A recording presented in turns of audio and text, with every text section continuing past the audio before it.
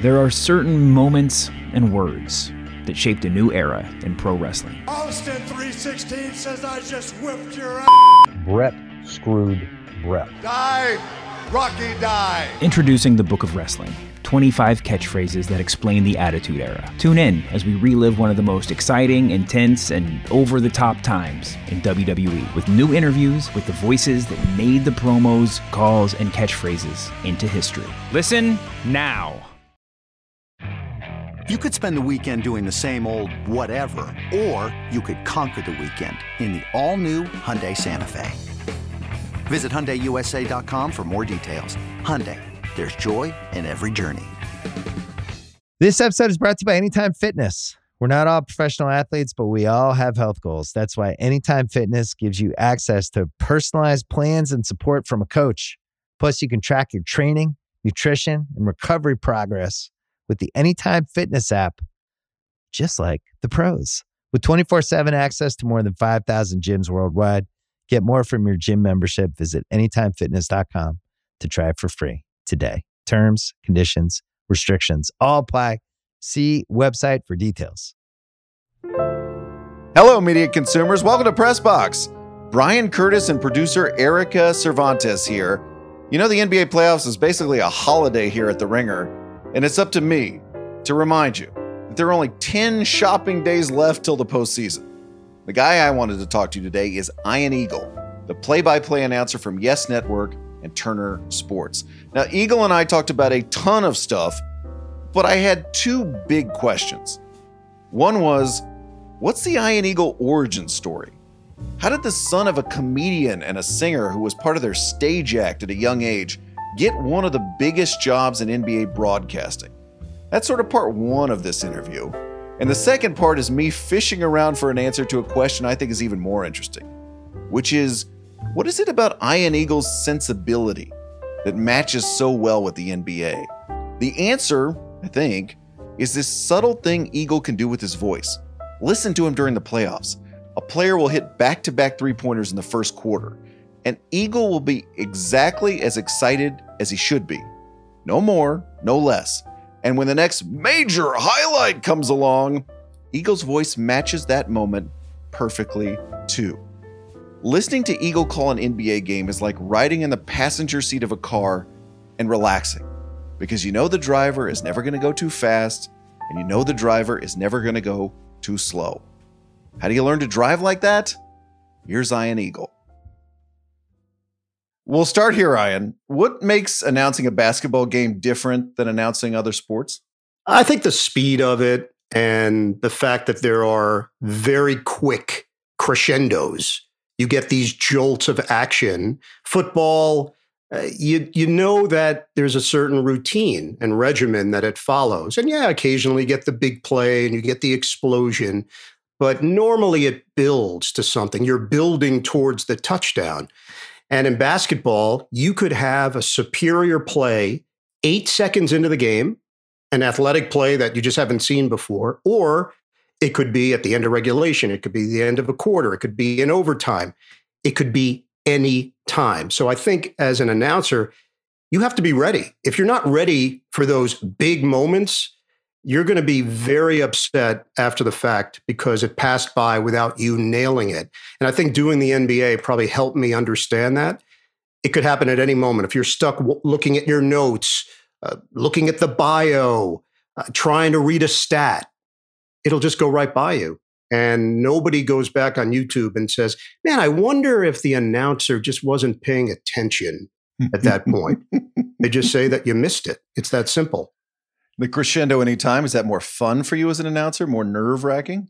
It can be. I don't know if it's more nerve-wracking. I think I'm used to it. I think with play-by-play, there's something about the fact that you're on the Autobahn and it's your job to slow it down.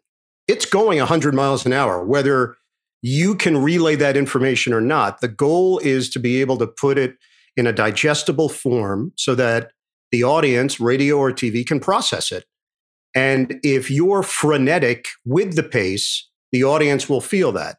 If you can remain calm or reflect what's happening on the field, on the ice, on the court, then I think you're meeting the moment.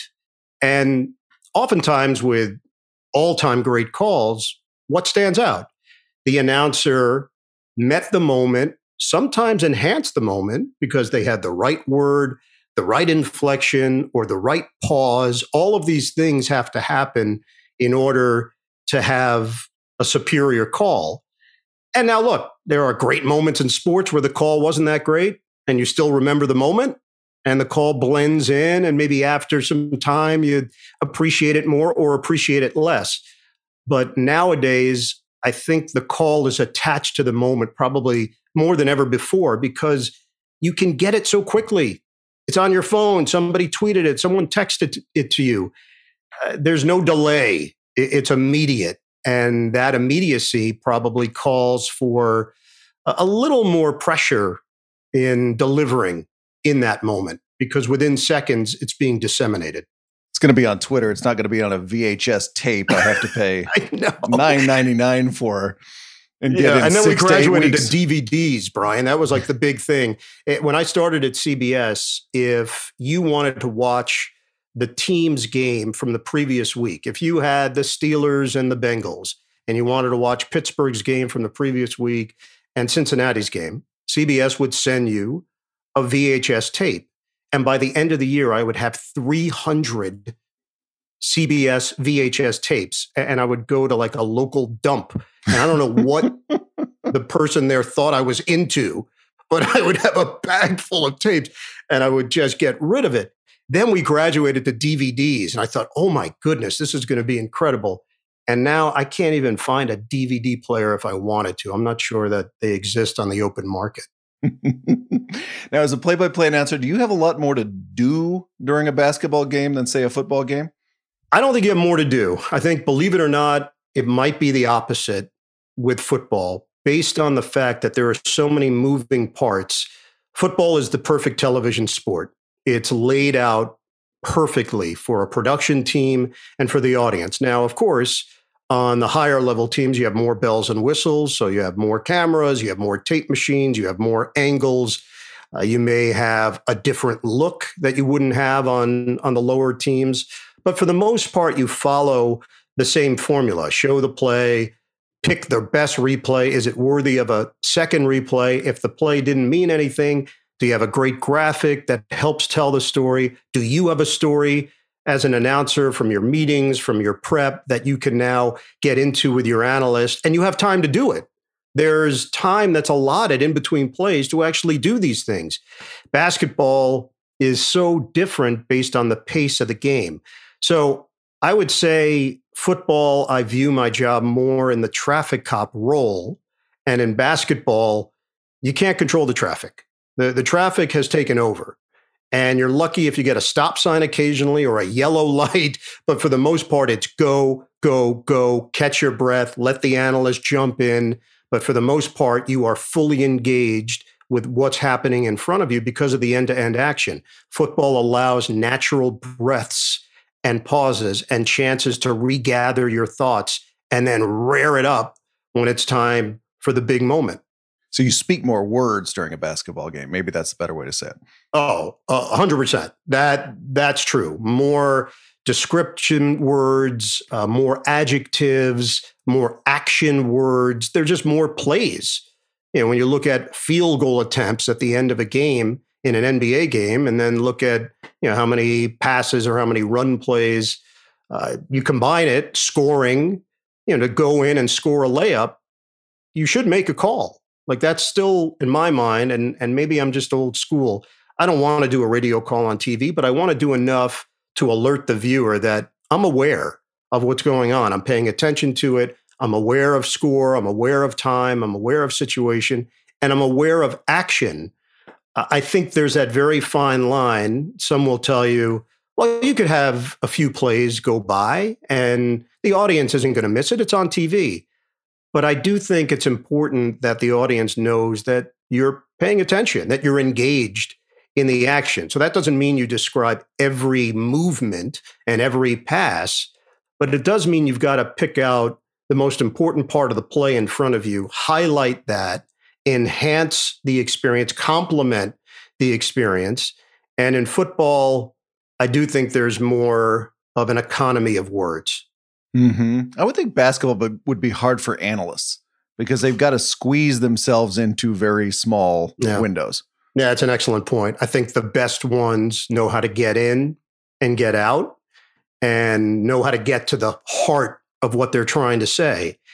And look, I've seen it both ways. There are great analysts that will talk over action and have adopted a philosophy of, I'll stop my point quickly. There's a layup by LeBron and then get back to it. And that's cool. I think the audience is okay with that.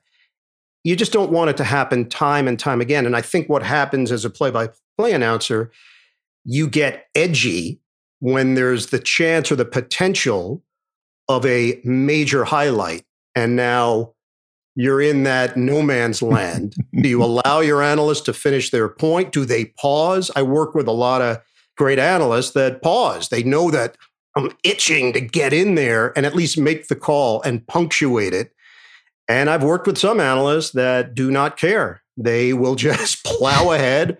A highlight is not an important part of what they're doing. Not to say they're dismissive, but they're more focused on what they want to do and say in that moment than they are about how's this going to play later on the 11 o'clock news or on SportsCenter or on the highlight package. Yeah, and this is a small thing, or let's say an elemental thing of play-by-play analyst etiquette. You are talking when I'm supposed to be talking, or vice versa. And if we cross the streams here, that's when people get edgy. That's when things get weird. Yeah, and I think, Brian, it's one of those things where you don't have to have a conversation about it. It is a feel-out process. I don't sit down a new partner and go through 15 things that I need to happen in order to do my job well. I've worked with analysts for the first time where I've met them that day. And my goal is to try to bond with them in some way, find some commonality, and really more than anything else, let them know that I'm on their side, that this is teamwork, and that I am trustworthy. I'm someone you can trust. I have your best interest in mind. I'm not going against you. I'm with you. We're together on this. And once there's an understanding, and it's not something that I have to verbalize, I think over the first few minutes of a broadcast, and then as you get deeper and deeper, and then if you do another game and another game, like anything, you begin to realize that you fall into certain roles and you get used to each other's verbal intonations and when you can jump in and when you may have to lay out. I haven't worked with a lot of people that have been so selfish and bullish that it's all about them. If I get to that point with an analyst, it might be a word after a game, in game, if they're looking for input, maybe, but I tend not to be the coach in the game, other than being positive. You know, when I started working with Stan Van Gundy, had very little television experience, and he wanted to be coached. He wanted input. This was his methodology as a human being. So at that point, of course, I'm going to have to share because he not only wants it, he requires it in many ways in order to move on to the next step. So he did want to talk about the minutia of that. When do you talk? When do I talk? How do we handle that? And I appreciated it. And we had some really good discussions. And after every game, that first year we did together on Tuesday nights, the next day or 2 days later, I would text him with 3 long points on what I thought of the game, of us together, of his performance. And he wanted it, both positive and, to be honest, he wanted more negative because he wanted to learn. And I see that as someone that takes what they're doing very seriously and has an analytical mind, and that's what Stan is. You were taking him to the Syracuse Broadcasting School. Pretty much. Yeah. Brian, I gave him a discount rate. This was not the money that I paid out for my son and daughter to go to Syracuse or what my father paid out for me to go. So Stan was on scholarship. Let's put it that way. Let's talk about your formative years. Speaking of Syracuse, grew up in Queens in the 70s and 80s. How old were you when you first thought, I want to be a sports announcer? I was 8. I was 8 years old. I was fascinated with the New York Mets and their television and broadcast team of Bob Murphy, Ralph Kiner, Lindsey Nelson. And I told my dad first that I wanted to be a sports broadcaster. My father was a stand-up comedian, an actor, a musician. My mother was a singer and an actress. And his answer to that was, well, that's what you'll do. So when you get that kind of reaction at that early an age, you believe it. Now, my father then added, by the way, you're going to have to get rid of your lisp if you want to do this. And I said, lisp? What lisp? What are you talking about? So I had no idea that I had a lazy F. So I actually borrowed his recorder that he would use to work on the trumpet or work on some new routines. And I just did exercises for about 3 weeks of reading from a book and overcame it. That was it. It took about 3 weeks. My mother, same deal. I told her separately what I wanted to do, and her reaction was exactly the same. Well, then that's what you'll do. So it's just really empowering. When you're young, you know nothing. And I was naive. I didn't, at that point, know anything other than I enjoyed the broadcast side of it. When we went to games, I would stare at the booth. You know, people thought I was weird. It was weird. The game was there. I'm staring up there just to get a look, or going to a Knick game or a Ranger game. Same deal. Marv Albert going to an NFL game, seeing Dick Enberg in the booth. That fascinated me in a way. So it was a real thing. I did nothing about it other than broadcasting basically from my shower, which had great acoustics in Forest Hills, New York. But I didn't have any outlet to do it until I got to Syracuse, and I jumped in head first. At that young age, do you think you were thinking, I want to be in sports, therefore this career, or I want to be in show business, therefore this career? No, the former. It was the former. It was sports related. My parents, when I was very young, I was probably 5, almost 6, would put me on stage at the end of their act. My mother was the singer. She would open for my father. They met at the Playboy Club in 1968 in Chicago. And eventually she moved to New York, and I was born, and they were doing their act in the Catskill Mountains, the Borscht Belt, as it was called. Concord, Grossinger's, Nevele, Fallsview, The Pine, Stevensville, Homowack, all of these hotels needed entertainment on the weekends. It was big, big business at the time. And for my parents, it was a hotbed to make a living. So I would accompany them for really the first 6, 7 years of my life, every weekend. And probably, again, like 1974, 1975, they would put me on stage at the end of their act, and they would put me in a handsome suit, as they called it. I mean, this sounds like child cruelty now that I look back on it. And it had a bow tie and the whole 9 yards. And I would do about 5 minutes of impressions.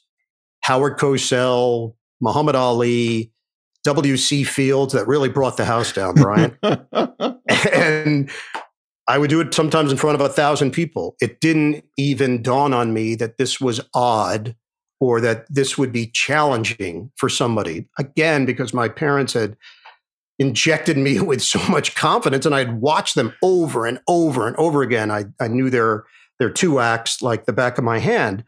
So the idea of doing this on a microphone or going on camera never seemed the least bit intimidating. There was no stage fright at any point in your life. At that point, no. I think as the stakes get higher and you realize that you're moving up the ranks, things begin to plant inside your head of, oh, wait, this is for real. But, you know, I was very fortunate. I got some opportunities at a young age, and being nervous or stage fright never really was part of the equation. Why'd you decide to go to Syracuse? Well, because Marv Albert went there, and Marty Glickman went there, and Bob Costas went there, and Len Berman went there, and Dick Stockton went there, and Andy Musser went there. Do you see a trend? A lot of professional broadcasters went there. I'm picking up on something here. I was being a little vague. And I just thought, well, then that's where you go. I saw a Sports Illustrated article. It was called The Cradle of Sportscasters. It had Greg Papa as the cover story. He wasn't on the cover, but in my mind, he was the reason behind it. He was the vehicle in which the story was told. And he was a senior in Syracuse at the time. And he got a job in the NBA, I believe with the Indiana Pacers to start, half a schedule, eventually long-time broadcaster with the Golden State Warriors, the Oakland Raiders, the San Francisco 49ers, you name it. And I know Greg's an excellent broadcaster, but it really stood out at the time of, wow, you can do this? You can go from college to the pros? So that just seemed like a no-brainer for me. Syracuse has always seemed a little bit like the USC film school to me, where you have not only a bunch of stars, but these sort of generation of stars. So you mentioned the guys that came before you, and your group, at least close in age, and correct me if I'm wrong here, it's like Mike Tirico, the WWE announcer now known as Michael Cole. Yeah, Sean Coldhard, yeah. There you go. I know you spoke to, and let me just tell you one thing about Michael. He was really talented. He was a guy that I looked up to. His play-by-play was outstanding. His presence and command were excellent. And there was no doubt in my mind that he would be successful. I just didn't know it would be in that realm. And I remember I got a job at FAN in New York behind the scenes. Sean was at WCBS and was doing very well. And obviously his career took him in a different direction and he's crushed it. And I've had a chance to interact with him a couple of times here and there. But that's a great example of someone that probably should get mentioned and doesn't get mentioned. He's conquered that field. Yes, so Mike Tirico, Dave Ryan was ahead of me. Doug Sherman was also ahead of me. Excellent broadcasters and really impressive as a underclassmen to see the standard in which they set. And that's really what happens at WAER Radio in Syracuse. There's a level that you want to reach based on the previous group that was there. And that standard has never wavered. And I think that's what's maintained the high level of excellence. Of course, if you're going to Syracuse, you have an aptitude for this, or at least you think you do. And then you get into a very competitive environment, which is lifelike because that's how it is. Once you get out of college, no one's just going to hand you a job. Nobody's going to put you on the air or give you a play-by-play shot. You've got to be really good at this and you have to stand out and you have to master your craft. And the only way to do that is by committing to it. At Syracuse, I certainly was not committed my freshman year. I was committed to a different part of college at that point, which was the party portion of college. Mm-hmm. But I did enough. I stayed above water. And sophomore year, I got very serious about it and really pushed to become the best broadcaster that I could be. And Mike Tirico, I met Mike at a high school football game. He had just gotten the job at the CBS affiliate in Syracuse, WTVH. And a friend of mine and I went to that high school football game to cover it for a different radio station, Z89. And Mike was on the sideline. And my friend David Fleischer, who has since passed away, one of my closest friends who ended up in this field and then eventually got out because, like most broadcasters, they realize, all right, you're not going to make enough money to support your family or to live the life that you want. So he got out of the field. But Mike's standing there, and David was definitely more outgoing than I was at that stage of life. And Mike's on the sideline. He's just standing there by himself. And David says to me, "Is that the guy, Mike Tirico, that's on the news?" That I said, yeah. He goes, "Let's go over there." I said, "No, why? Why are we going to go over there?" He goes, "He'd love to meet us." That was his viewpoint. So we walk over, and he was right. We introduce ourselves. Mike said, "Oh, what's your name? Where are you from?" I said, "Oh, I'm from Queens." He goes, "Get out of here. I'm from Queens." "Where?" Forest Hills. "I'm from Bayside." So a deep connection right out of the gate based on where we're from. And we talked to him for 45 minutes. And at the end of it, he says, "Do you guys want to maybe stop by the TV station at some point and see how that goes?" "Yeah, we'd love to do that." We do that the next week. He offers us internships. So I'm a sophomore at that point. I interned for Mike for 3 years. I basically end up producing his sportscast by the end of it. The trust level is there. He knows that I know what I'm doing. I watched this guy. Little do I know at that time that I knew he was exceptionally talented and I knew he was going to do really well. But you don't walk over a guy thinking, well, that's the future host of the Olympics. And truly, Brian, everything that I learned from an on-air standpoint was watching him for 3 years. And his professionalism, how he treated people, all of it was exemplary. And then he moves on to ESPN, and obviously we know the career that he's had, but that's dumb luck more than anything else. And he just happened to be at Syracuse. He happened to be at that high school football game. We happened to hit it off, and it ended up being a huge, huge part of my development and understanding of what it's going to take to actually make it in this business. Just to paint a picture for people, at WAER, the student radio station you mentioned, literally the pictures of previous Syracuse sportscasters are on the wall. Yes. So you are, sir, and your picture's on the wall now too, I believe, but you are surrounded by these great sportscasters. Yeah. Now, did you ever do the thing where you sent one of them a tape when you were in college and said, hey, can Dick, Bob, can you take a second and listen to my play-by-play? I didn't. And I think back on that now. The reason that I didn't, because I was still in the lab in my mind. I definitely was serious about it and took it very seriously. But initially, I was not at the level that others were at. I needed to work at it. I wasn't the kid that was calling play-by-play all the time and his every move of life. Occasionally, when we played pickup games, I'd say, here comes Gans right down the lane. He lays it in. They go, dude, shut up. Enough. I was participating in the pickup game and calling play-by-play. It's not a good look when you're trying to stay on. Winners stay on. So I wasn't that kid. I needed time to develop and find my own voice and my own style.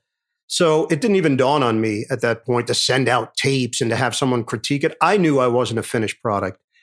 And when I graduated, I ended up going to WFAN Radio in New York.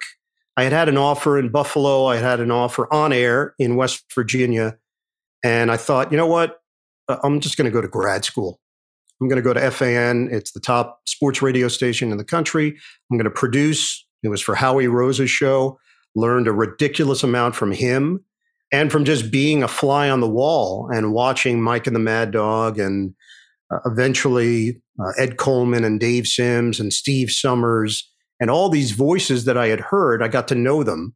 And I just thought to myself, if I could get there and they get a chance to know me, then I'll have a better chance of getting on the air than if I go to Buffalo or if I go to West Virginia, or if I go to some other market that Larry King would call out in his radio show. Altoona, hello. That didn't really appeal to me. And the play-by-play thing happened not by accident. I knew I wanted to do it. And by the end of senior year, I had gotten pretty good. I won the Bob Costas Award as a senior, and that meant you got $1,000 from Bob Costas, a check. Like a from golf Bob check Costas. or Yes. a small check?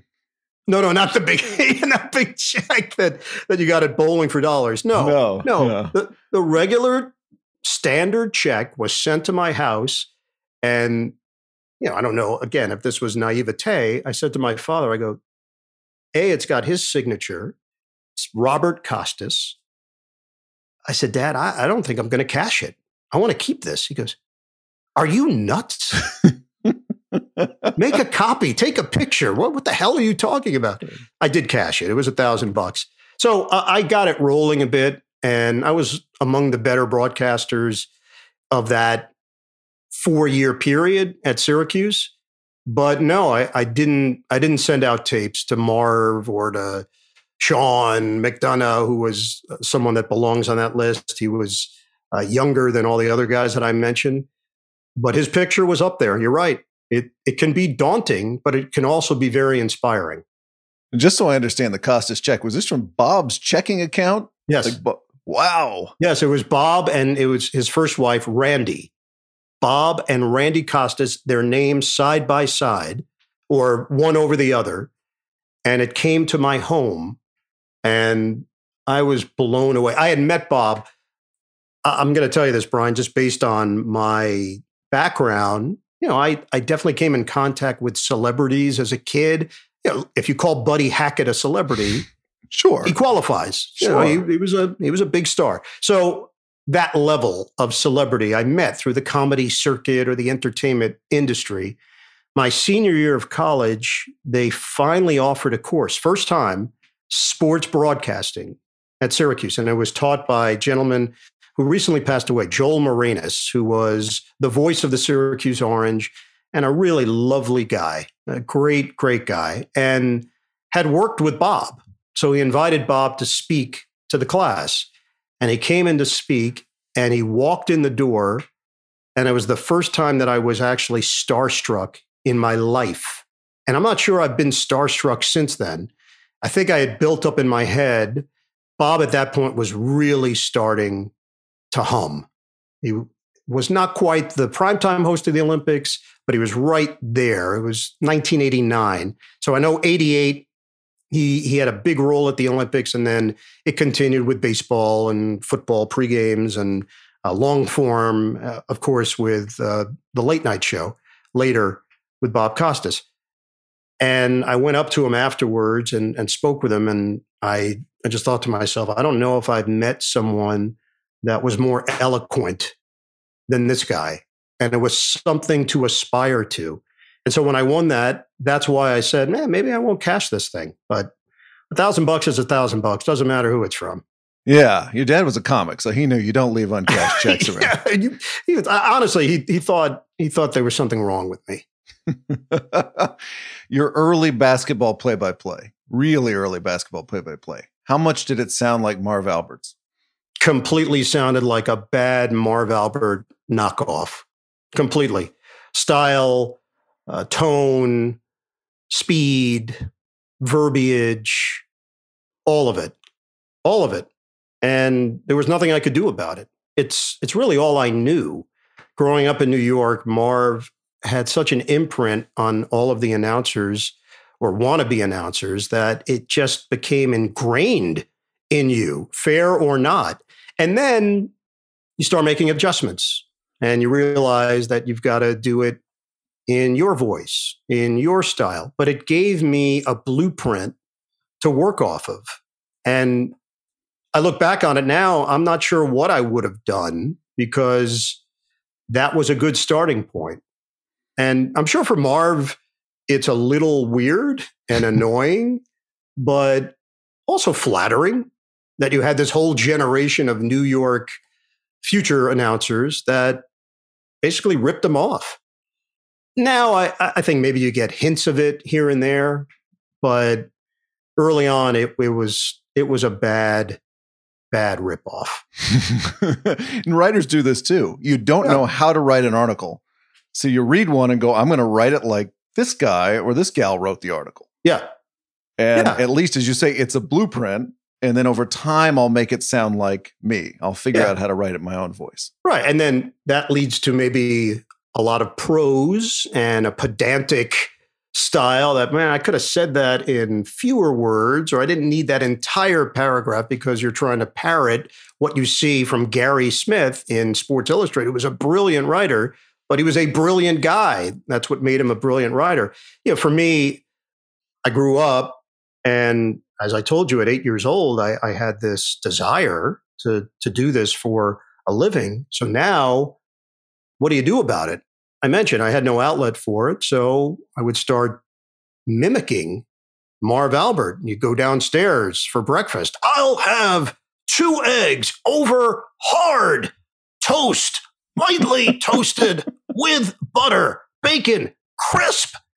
Your parents are looking at you that you might be troubled.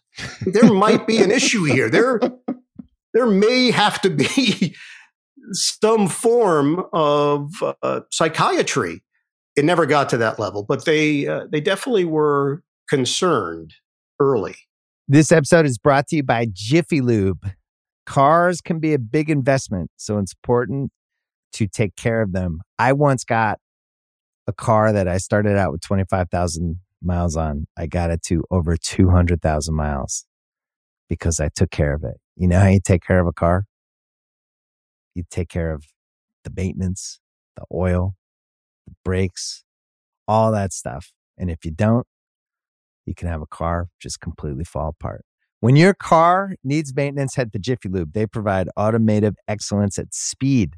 Get your oil change, brakes checked, tons of other multi-care services. It's all done by expertly trained technicians who actually care about taking care of you and your car. Jiffy Lube, car more. To find coupons and start an instant online estimate, visit jiffylube.com.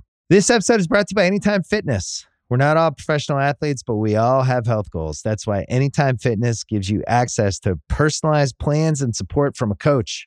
Plus, you can track your training, nutrition, and recovery progress with the Anytime Fitness app, just like the pros. With 24/7 access to more than 5,000 gyms worldwide, get more from your gym membership. Visit anytimefitness.com to try it for free today. Terms, conditions, restrictions all apply.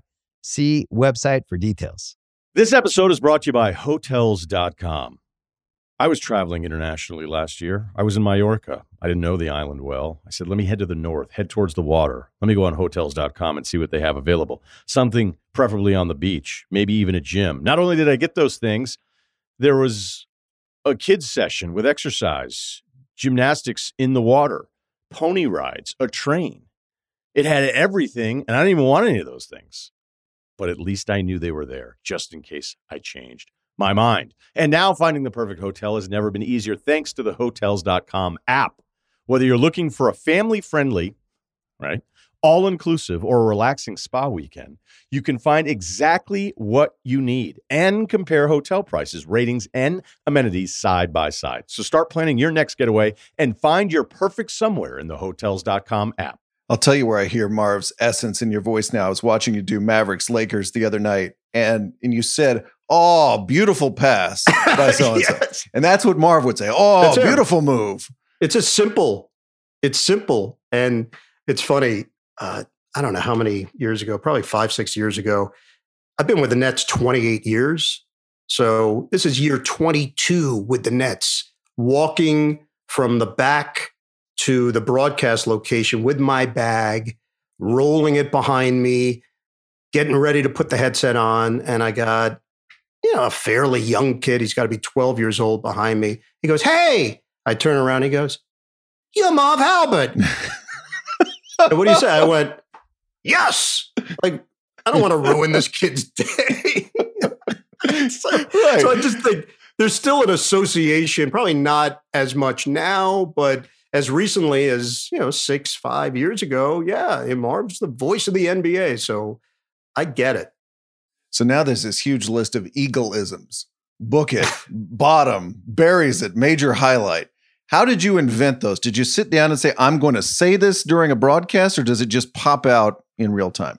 Yeah, I did not invent any of them. They all came out in some way. Either I've heard them somewhere or it was birthed in the moment on something that brought that word choice to my head. The only one that I know for a fact that I took from somebody, and I took it knowingly, was Rack Attack, which it was a pregame production meeting with Lawrence Frank, who's now the president of the Clippers. He was the head coach of the Nets. He was great with us and very transparent. So we would do an on-camera interview, quick, 3 minutes, 4 minutes, whatever it was. And then another 5 or 6 minutes off camera, off the record, him giving us an idea of what to look for. And they were playing the Miami Heat that night. And for whatever reason, he tossed it out early in his scouting report. He said, "Oh, we got to get inside. We got to get a bunch of rack attacks. We got to get Aaron Williams going to the rim, get him a rack attack." I'm like, what is he talking about? So he walks out of the room, and I turn to Frank DeGrace, our producer, longtime producer, who's great at the job. I said, "Frank, have you ever heard that term?" He goes, "No, I've never heard that term." So now the game gets going. We don't say anything about it. It's late in the game. Aaron Williams drives in and dunks it. And I say on the call, "Oh, what a rack attack from Aaron Williams." And Frank DeGrace hits the talk back, my earpiece, and is cracking up. "I love it. I love it." And then I thought, you know what? It's a memorable saying. So I didn't overuse it. Occasionally it would pop up, and it really was to make Frank laugh. I've never talked to Lawrence Frank about it, ever. And now I do use it a lot. It rhymed. It was good wordplay. It was descriptive. So yeah, things come from weird places, and I'm more than willing. I'm not Casey Kasem. I don't take requests, but if someone's got something, I'm willing to listen. You don't take requests, but you're happy to steal something. That's what you're saying. Yes, I wouldn't go as far as, because again, I grew up with a stand-up comedian for a father, and I was very aware of. Oh yeah, joke thievery. Yeah, yeah, which is a very common thing. And geniuses. Robin Williams was a genius, but he was a well-known joke thief, and then would have to pay off comics. Like at the end of it, a guy would come on like, "Hey, Robin, that was in my act 2 weeks ago at the Chuckle Hut." He's like, "Oh, I'm so sorry." Here you go. So we're not at that level by any stretch. What do you remember about calling your first NBA game? Flop sweat. I'd say more than anything else. We did a preseason run-through game in 1994. I flew to Detroit for Nets Pistons first preseason game, and Grant Hill happened to be his first game in the NBA as a rookie. Preseason, no one's going to remember it. Grant will remember it. Off the opening tip, the ball gets tapped to him. He dunks within 4 seconds of his NBA career. That's how he opened it up. And I called it into a tape recorder. We did a run-through game. So that was fine. I felt good about that. The first real game was down in Houston, and we're doing Nets Rockets. The Rockets had just won the NBA title. This is on the radio? On the radio. I'm working with Mike O'Koren, one of the nicest human beings you'll ever meet, a former star at North Carolina, actually hosted Michael Jordan on his recruiting visit down to Chapel Hill. So the relationship continued through the years, and Mike played in the NBA for the Nets and for the Washington Bullets. So Mike's the analyst, and we sit down, we're ready to go. I feel good about things. And they're going to hand out the rings that night. David Stern is in attendance, and we're 2 minutes from air. And I turned to the engineer and I said, hey, just be ready to pot up PA, because we're going to have this ring ceremony. He goes, PA? I go, yeah, the PA, public address. He goes, no, we don't have PA. So you don't have a mic for the PA? He goes, no PA. 30 seconds. I go, what? So we start this pregame show, and now the ceremony is going on as we're doing it. I can barely hear myself, let alone hear Mike. And we get through it, barely. And the game starts, and I'm feeling pretty good about things. It's going fairly well, but it's fast, and I'm trying to keep up. And we hit the first commercial break, and I see Mike is motioning. We had old headsets, like the ones that you would wear for a camera operator, very bulky. And Mike is motioning to the guy next to him, like pointing to his ears. And I don't really know what's going on. I'm just focused on what I have to do.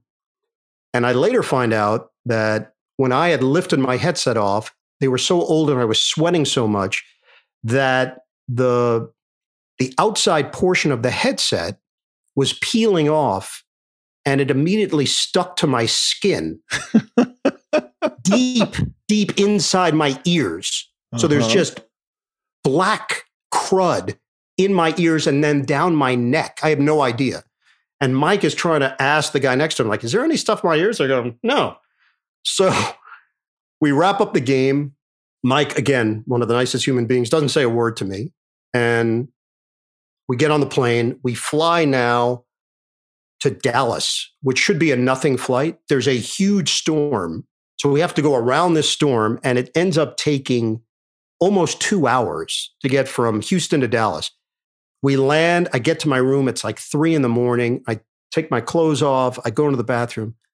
I have deep black shit all over my ears and my neck. I had no idea. And I asked Mike the next day, I go, dude, what? He goes, yeah, I didn't have the heart to tell you. It was a rough night. It's like Albert Brooks and broadcast news levels of sweat. Seriously, like I don't sweat in general. I think it was a combination of the Houston Heat, my first NBA broadcast. The engineer was not prepared for this, old equipment, and then good old fashioned flop sweat. It was a perfect storm. Let's talk a little bit about mechanics of calling a game. You're calling Bucks Nets tonight after we get off here. What's your prep like after doing this for 20 plus years? So on the Nets side, because I call Nets games, I'm good with my boards. I'm good with my biographical information. All I need to do is update numbers and stats. Then I've got to go back and take a closer look at most recent games, trends, talk with my producer, Frank DeGrace, make sure I'm up to date on storylines. I've been doing the NCAA tournament for 2 weeks. I had one net game in between. So I just got to make sure that I'm aware of everything that's going on. Buck side of things, I've had them a few times this year. So again, my board is made up and is in good shape. All of that biographical information and scouting report material is all done. Update of numbers, same deal. Now go back 5 games, 10 games, 15 games. Make sure you're aware and on top of all of the narrative surrounding this team. The mechanics of doing the game, not much changes. I've definitely gotten to a point in my career where I know what to do. I know how to do it. I know how to raise my voice. I know how to lay out. I know how to manage the broadcast. I'm working with Sarah Kustok and Richard Jefferson tonight, 3-man booth. So that's less talking for me. And that's not a bad thing. Keep the conversation flowing, tag when necessary. If there's something that provides a little bit of levity, jump on it, create a moment for the three of us to laugh, for the audience to feel like they're part of it, not inside jokes. Everybody's got to feel like they're part of it. The part that I think a lot of people find interesting, the prep work, the boards of what do you do? Every announcer does it differently. They do what works for them. I still do everything by hand. So basketball, you're laying out all 15 players that can play with biographical information, background, school, hometown, age, height, weight, salary, how many years they've been in the league, when were they drafted, who else have they played for, on and on and on. NFL, same deal. So think about an NFL game, you're talking about 106 players that you've got to be aware of for the game. If you're doing 2 games a week, like I'll often do for a radio game and a TV game, it's a lot of information. That's a lot of prep. And I wouldn't feel comfortable unless I did it. Recently, a few years ago, pre-pandemic, I was flying. And of course, if you're working on these things on a plane, people are naturally curious. They look over. So you get a certain guy next to you. And I can tell usually if they know either who I am or what I do, and then others that have no idea and just start nodding their head over and angling. So I'll get that, that 10 questions like, what do you coach? No. What do you scout? Nope. GM type? Nope. I'll just play it out with them. I'll see how far we can go. 10 more guesses. Yeah. 10 more. I'll give you 7 more, sir. So on a flight prior to the pandemic, when people used to actually engage with one another, there's a woman probably about 60 years old sitting next to me, and I break out my football boards and I'm doing my work.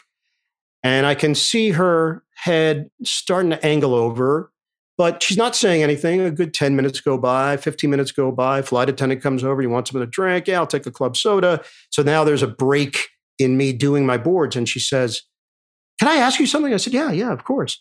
She said, what do you do? I said, well, what do you think I do? Because she's been staring at this stuff for 20 minutes. Multicolor, numbers, position groups. She says, are you a wedding planner? I said, I am not, but I really want to know why you think that. She said, well, it looks like you're setting up tables and air. I said, yes, Rob Gronkowski is going to be attending here at this part of the.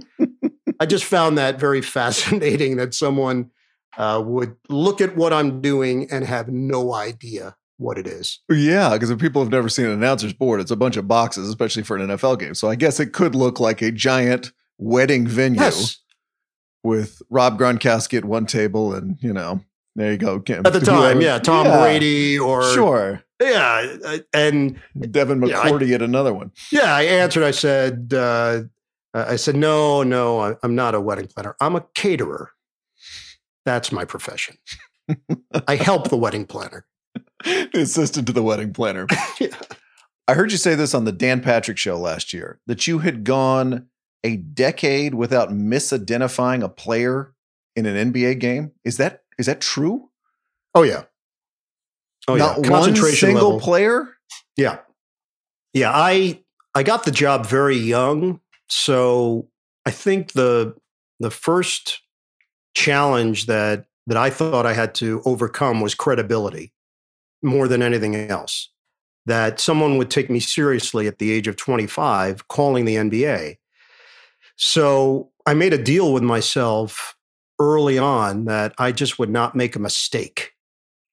And I held myself to that for a long time. And that can be a little bit nerve-wracking because why would you want to walk on that tightrope when nobody else is keeping score of how many times you fall off? But I thought it was important at the time to make sure that I built credibility and believability and that the audience knew that they were going to get the right information. And that just became my mentality. I had the same mentality. I started doing updates at WFAN at a very young age. I was 22 and started getting some talk shows. But the update thing in particular, I just said to myself, I am not going to pufumfer ever. Now, you're a human being. At some point, you pufumfer. But I'm telling you, I went a long time without a stumble or a pufumfer because I just made it my business that no one was going to be able to use that against me as a young guy. So now things are a little different. I'm an older person and you understand mistakes happen. I also learned at some point you can diffuse mistakes with humor. And if you're honest with the audience, if you're honest with your partner, if you're honest with yourself, most people don't care. They're okay with it. And if anything, they want to know you're not a robot. You're not a machine, that you can screw up just like anybody else. You just have to be careful that you don't screw up in the biggest moments. Do you remember when the streak ended? The decade-long streak? I don't know if I have a specific date. I just know that there was an understanding in my own brain that it was okay. I think I had just allowed myself to recognize that it's all going to be okay. They're not going to pull you. They're not going to take you off the air. But it was probably somewhere in my late 30s when it ended. Early on, I was just trying to get on the air and get off the air and not have anybody come in and blow the whistle like, boop, boop, boop. Hey, you're done. Enough. You've been fooling all of us. Get out of here. So then when you build up some actual confidence in the job, I was probably 27, 28 when I started feeling good about what I was doing as an announcer. And that 10-year stretch in the NBA, I was locked in. It just, mistakes were not allowed and they didn't happen. Yeah. And like you said, it all comes from if I'm perfect. Yes. They can use other things against me, but they can't use this against me. 100, whoever they is, a fictitious they, by the way, someone that was not actually monitoring every Nets broadcast. I can tell you from our viewership numbers, the they was very small at that point. The ratings did not back up my idea that there were a lot of people watching, but I convinced myself that they were. And I think maybe I say this now, looking back on it, I was more concerned with network executives than I think I was with the actual audience and trying to impress and trying to be someone that would be considered for that position somewhere down the road. And I ended up breaking through with CBS in 1998. I'd actually been offered the previous year from Fox to do some games with the NFL. I did NFL Europe for Fox in 1997. I was doing the Jets at the time in 97. I couldn't get off those Jets games, so I couldn't do, I think it was 3 games they offered. Bill Brown was an executive at Fox and had called me. George Krieger was there prior, and both were highly interested. And I couldn't take the games, and I thought, oh boy, there was my shot. And then CBS came around in 1998 for a college basketball game. It was during Nagano, the Olympics. All of their announcers, literally all of their announcers, were in Japan. And they had 3 college basketball games that they had to fill the spots. And I ended up getting Vanderbilt at Arkansas, a nondescript game in February that ended up becoming the start of a 24-year relationship with the network. It's pretty wild to think about it. I want to ask you about crescendos, which you mentioned earlier during a basketball game. We all know that the announcer's voice is going to go to 10 when there's a buzzer beater. Sure. But the art to me is figuring out how big your voice should be when Luka Doncic hits back-to-back threes in the first quarter and when a team goes on a 7-0 run in the second quarter. How do you think about that? How big your voice should be at those other moments? Yeah, there's no secret sauce, Brian. I think if you talk to different announcers, they'll give you different viewpoints on this. My process has been, if something is going to lift me out of my chair, then it's probably going to do the same for others sitting either at the arena or at their house or in their car, wherever it might be. So there's something visceral that happens that creates that reaction in your mind and in your body that this was next level. This was something different. This was not casual. This was not something you see every day. Off balance plays, acrobatic plays, big finishes with someone going hard to the rim, slick passes through the legs, around a player, something that's unique. And the way I always looked at it, if they were going to play a highlight reel of the game itself, not highlights of an anchor voicing over, just raw highlights from the announcer, would you be able to pick up the big moments just from the announcer's voice? And that was very telling to me. And those that I highly respected, doesn't mean they all hit 10, but their voice changed just enough to let you know there was a marker, there was an indicator that this was special. This wasn't your run-of-the-mill stuff.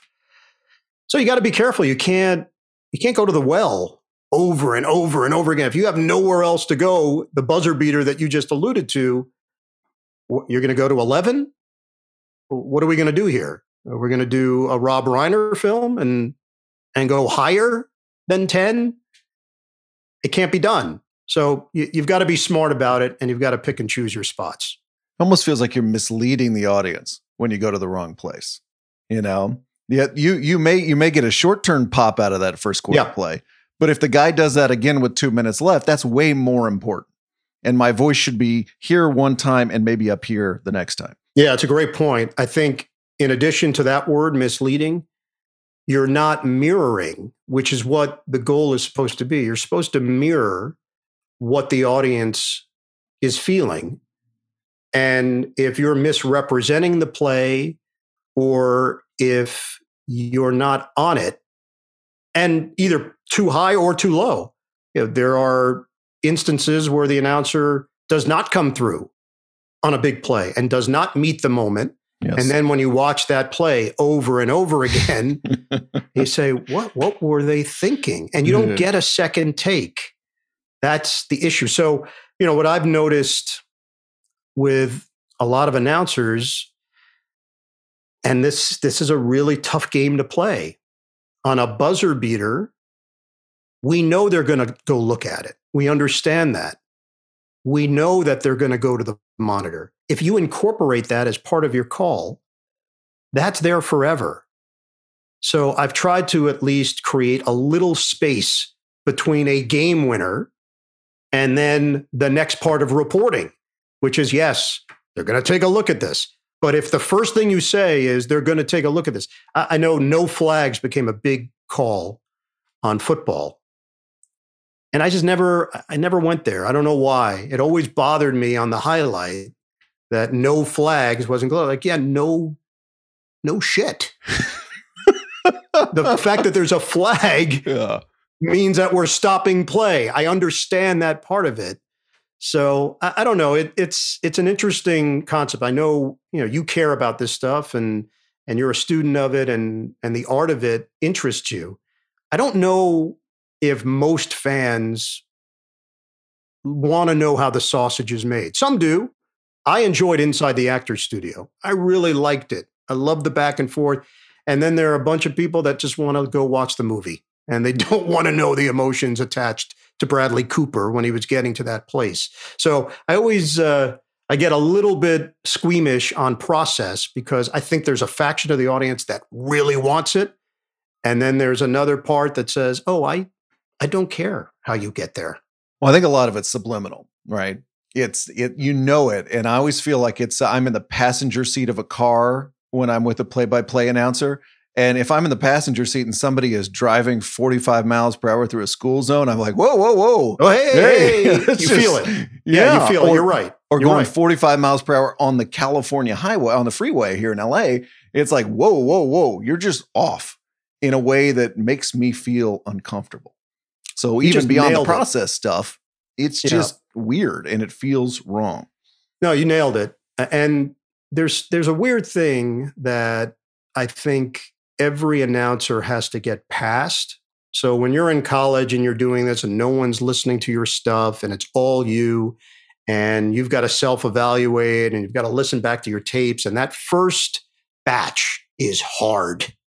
You're listening back and, man, is that how I sound? Man, that's not how it felt coming out of my mouth, but okay. And then you try to adjust from there.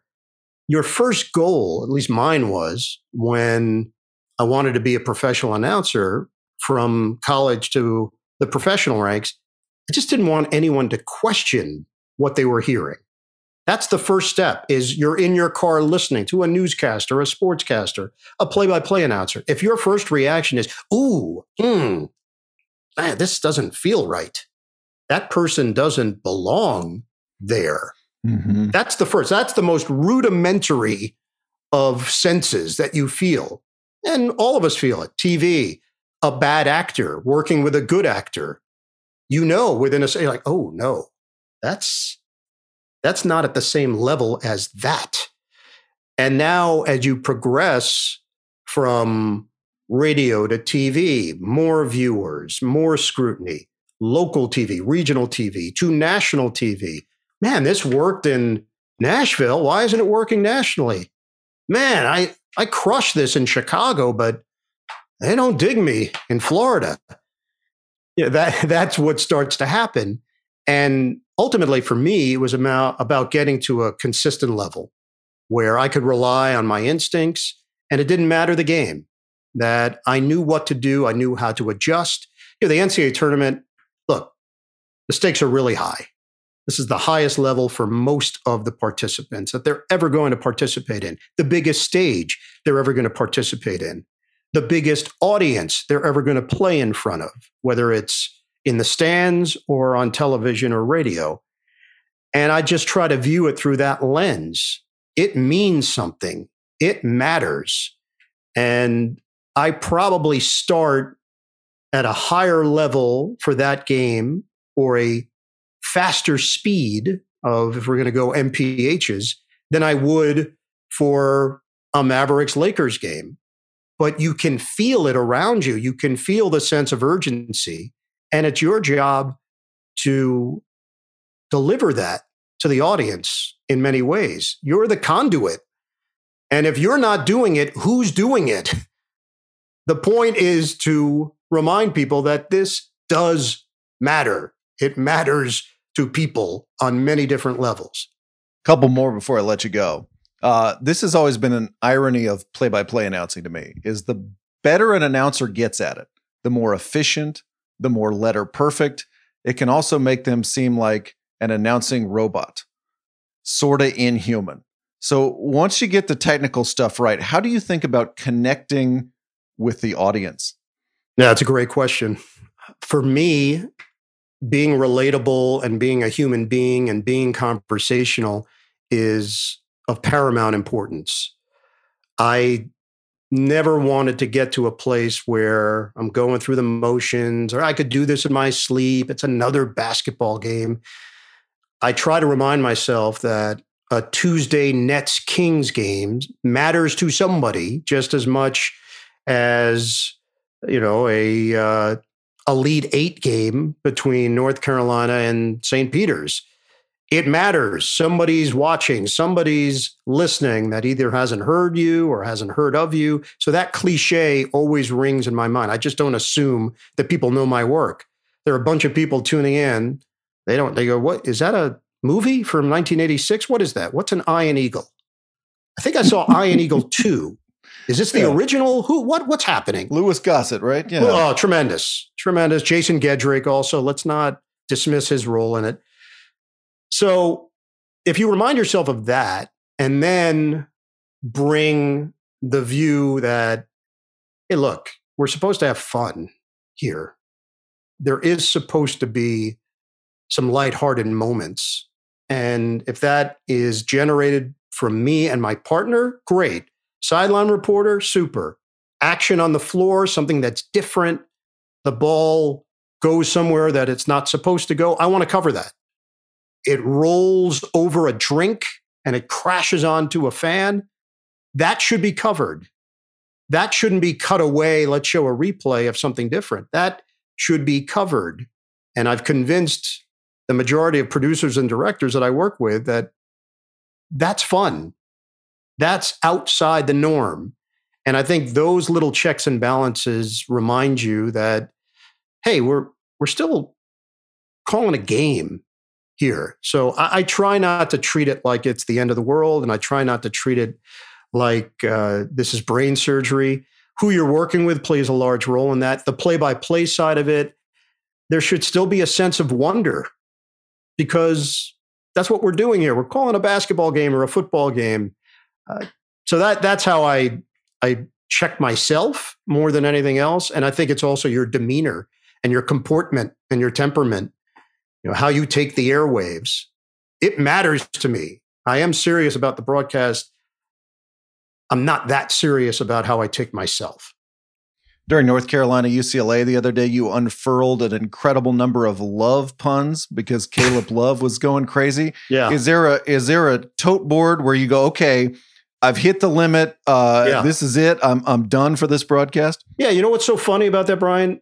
I had no intention. It didn't even dawn on me that would happen. And obviously his name stands out, but I didn't put two and two together. End of the first half, he has a shot that could have put points on the board for North Carolina.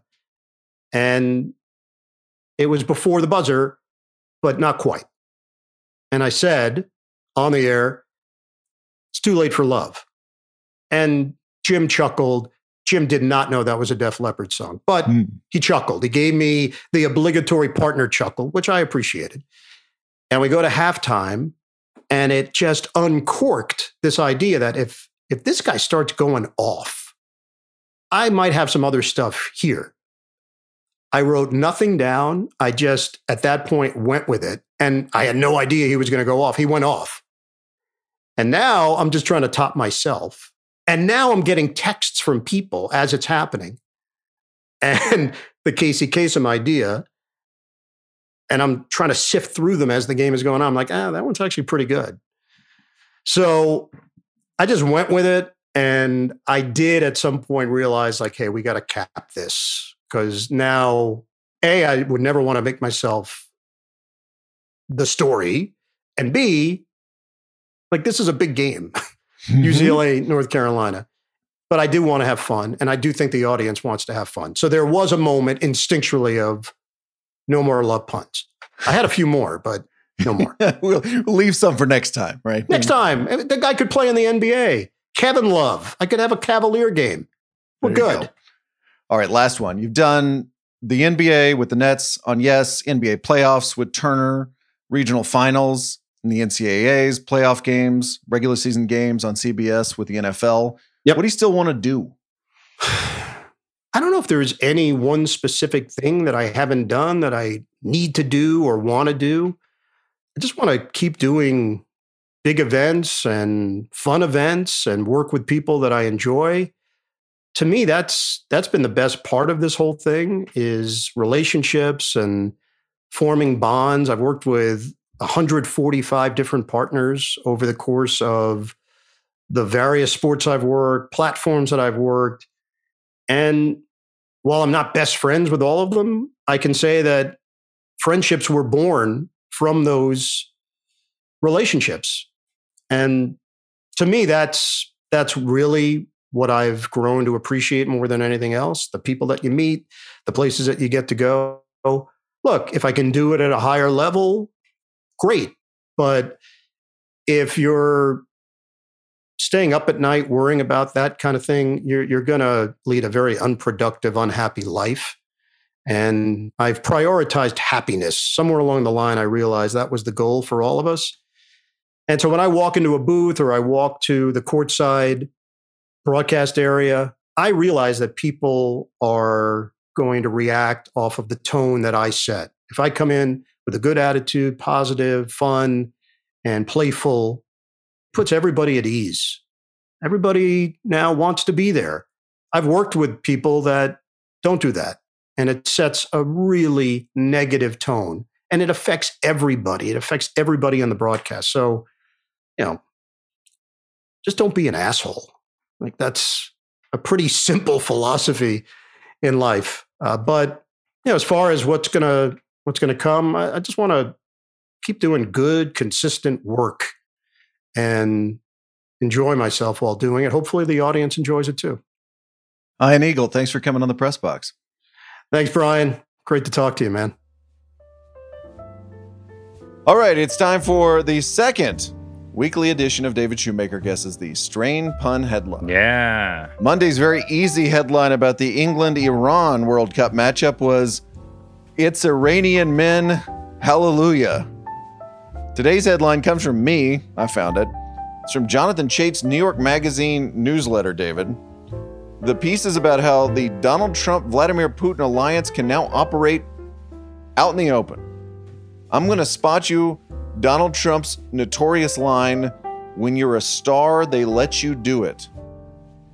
What was New York Magazine's strained pun headline? Wait, one more time? New York Magazine. The Donald Trump-Vladimir Putin alliance can operate in the open. When you're a star, they let you do it. That's the palette you're working with here. Russia. Sickle and Star, they let you do it. Russian leader. Tsar, when you're a czar, they let you do it. When you're a czar, they let you do it. I can't even speak today. That's awesome. Love it. He is David Shoemaker. I'm Brian Curtis. Production magic by Erica Cervantes. Back Monday to talk Masters and have more lukewarm takes about the media. See you then, David. See you later, Brian. This episode is brought to you by Hotels.com. When I went on my last holiday to Cape Town, it was amazing. My friends were there, the weather was phenomenal, and most importantly, the food was fantastic. But one thing I struggled with was finding the right places to stay. All I want is a great bed, a fantastic shower, and breakfast that doesn't end at 8 a.m. I'm on holiday, I'm still sleeping. I also like ease, and the Hotels.com app easily helps me to find a perfect hotel for every trip. Whether you're looking for a family-friendly getaway or a relaxing spa weekend, on the Hotels.com app, you can compare up to 5 hotels side by side. Now, why would you want to do that? So you can see prices, amenities, and star ratings. And best of all, you don't have to switch back and forth between options. See? Ease. So, start planning your next getaway and find your perfect somewhere in the Hotels.com app today.